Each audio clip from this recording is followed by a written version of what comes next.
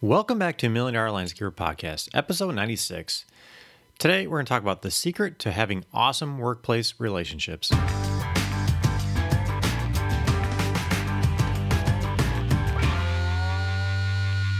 Welcome back, everybody. We're your hosts, Scott and Katie Mulchan, and today we're going to be talking about workplace relationships, but it's going to be perhaps maybe not in the way that you think. Why are you laughing? It's in a good way. It is, no, it's good. It's fine. We're going to talk about them from the standpoint of personalities. Yes. More specifically, I'm going to encourage you to look into taking the personality type tests with you and your key employees. You can usually find these free online. I've done them free online. There's one called like 16 personalities. There's DISC tests, DISC. Just Google personality tests, and plenty of free online ones will come up. It's a really good place to start, I think, with understanding how to communicate with your key employees. No, it's very important. Like, just for the sake of you and I, it was interesting. And I wanted to do a quick podcast on this for a while. And little asterisk here, I am by no means like a professional at personality tests or anything. It's so I don't want you to think that. But I've been wanting to do a podcast on this for a while, but I thought people might think it's like dumb or silly or a little bit weird or a little like, woo, what are you doing? But then when we were interviewing Derek, one of our members, I can't remember if when we interviewed him for a podcast or if we just talked about it on a live Q&A. No, it was for our podcast. He says he does this for his key employees as well. Okay. I just couldn't remember when he did it. So if you go back, we'll link in the show notes to the interview with Derek. Derek Tausig is one of our members of our Million Dollar Academy. Yes. Sorry. I'm just glazing over things like, duh, you know Derek. Like, sorry. No, you don't. So anyway, we can link to that interview if you want to listen to that. But so then once one of our members said that they had done it, I'm like, okay, here's validation that, okay, I can go ahead and do this. And it's not going to be like, people aren't going to be like, what are you talking about, crazy lady? So I think knowing and researching these personality types, they can help you in a couple of ways. First off, they can help you kind of validate some of the things that you know and feel about yourself. I've always known that I was like an odd little duck. I have known this since I was a child. And in my younger years, I didn't necessarily know why or how or what it was. I just knew I was always kind of weird. It's true. It is. And side note, it turns out I'm one of they're like most rare personality types. And so that helps kind of confirm Very that unique. A little bit. Very unique. Stop. So, yes. But anyway, see, now you throw me all off. But one of the things that I learned about myself, even before personality types, I learned that I was an introvert. I read the book Quiet a number of years ago, and it's all about being an introvert. And that was where that's kind of like what kicked off my little quest to find out more about personality types, because I just always knew I was kind of weird as a kid. I didn't like want to be the center of attention. I would go to kid parties and everybody would be like bouncing off the walls and screaming and dancing, and I'd be the one that's like, I'm just gonna chill over here in the corner. I'm cool, you know. She still does it today. I do when we have parties. Like, this is kind of hillbilly, but when we would go see his sister, who lives not near us, we would drive our camper down and we would park it like outside her house. And just kind of more of a joke, more so. But well, her subdivision wasn't complete at the time, and everybody would stay there, and so that way more people could come, because if we weren't staying in the house and we were out in the camper, whatever. Anyway, I digress. But everybody would be in the house having a good time, and I would go in the house and have a good time for a while, but then his other sister would always catch me hiding in the camper reading a book. Mm-hmm. So that's just like a little introvert thing. It's like, I like people. I'd like to go hang at the party, but when I'm done, and I just want to go have a little quiet time. Like, I recoup in quiet solitude. And you come by this naturally, because your dad is the same way. You'll even do it at your own parties, your family parties. My whole family does this. Yeah, it's interesting. Why are you airing our dirty introvert laundry? So anyway, you're an introvert too. And anyway, I'm an INFP. Scott's an ISTJ. So we're both introverts, but I'm way more introverted than Scott is. But anyway, if you take a personality test, that can kind of help you just dig into yourself a little bit. Like little bits that you've known about yourself that you thought were kind of weird. It might help validate some of those. I've accused Scott of being a robot before. I've literally thought about checking to see if he was perhaps part cyborg. But if you read his personality type, being a little bit cold and structured, it's just kind of part of his personality type. Yeah, she was actually going over this again the other day. We were discussing this podcast, and Yes. it's like, it really is to the T. Like, if you answer the questions honestly, Yes. it hits you. You can exactly. get it. Here, I pulled up some of Scott's. Stubborn, insensitive, always by the book, and judgmental. Yeah, this sounds right. So You make me sound so great. well, you are great, but if you know these things, like I know you're stubborn, and so then it makes it easier to deal with you because then I just figure out how to work around your stubbornness. I just like things the way I like them. Yes.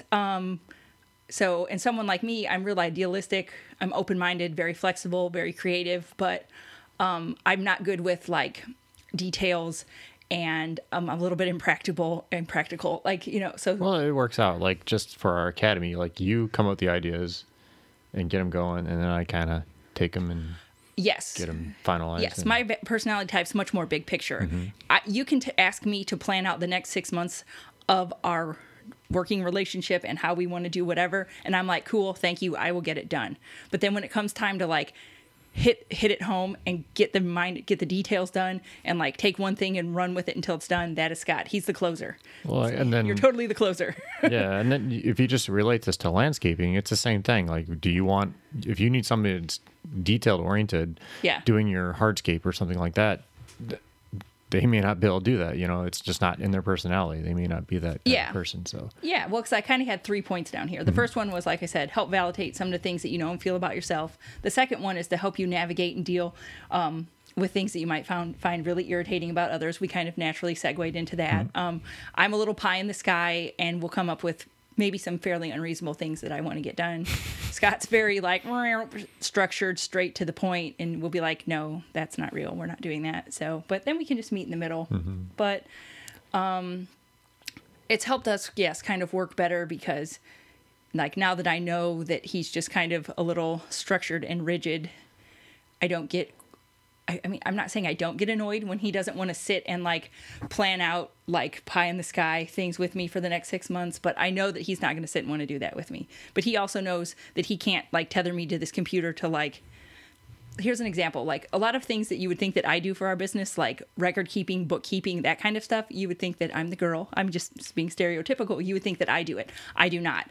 He does it because I am horrible with just sit here and enter this data, sit here and do this little mundane task. I'll never get it done because I will just procrastinate and not do it because I'm busy thinking about other things. So anyway, Scott is definitely the one that can sit and just get that done. Yeah, I'll just sit down and like I just get going on one topic or one He'll thing just and just hammer do it it out. and I just want to do it and get it done and move on to the next task. Yeah, do that, I have no and, capacity to do that No, whatsoever. Kate will like get like 10 things started and then Yes, and not finish any of them, and then I'll be planning 14 more things I want to do. So. Yeah, do it like she said, like we said earlier. This is something that you can, if you give this to your key employees, you can kind of find out, how they'll work in your business and move them to a position that would make them a better fit. Because say you want to bring your spouse on as a secretary or a bookkeeper. This is a great example. I mean, I called myself the world's okayest secretary for the business because I'm just not good at it and I don't like to do it. And it's like, oh, well, here's why. Because whereas when I would work with his mom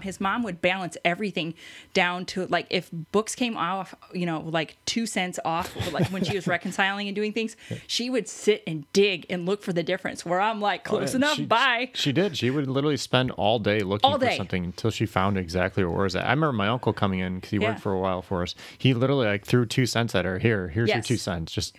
And so that's where I had a hard time working the office with his mom because it drove me bananas because I'm like, close enough. It could have been within $100. I'd be like, oh, this is cool. We fine. So anyway, yes, if you, like I said, if you're looking to hire your spouse to perhaps do something that's going to require that level of detail, maybe see if they're up for that challenge first. And like I'll say honestly, this is something like if you would have told me this 5 years ago, especially before that, I would have kind of laughed. I mean, like, oh, this is woo-woo stuff, and just it's not really important. Yes. Now having seen it and done it is really important. And I wish we would have done this more or done this at all in our landscape business because I can see how it can definitely help you and learn your people and learn how to communicate and move people around that can fit in that position much better. Yeah. Well, because back to like our online business, our academy and all that, Scott will get like so like just driven and getting things done that he'll just continue and work on things.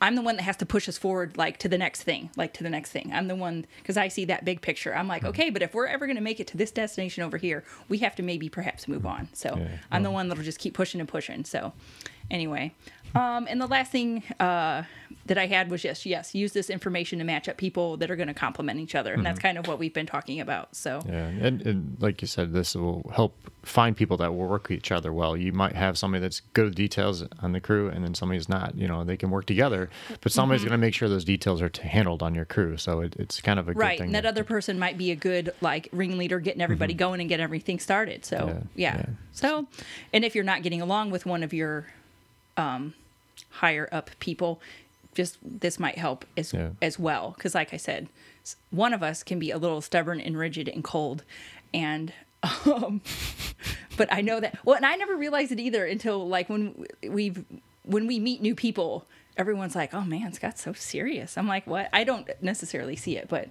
it does. It comes off. Everyone's like, "You're so friendly," and Scott's so rigid. I'm like, it's just how he is, man. So, but it's fine.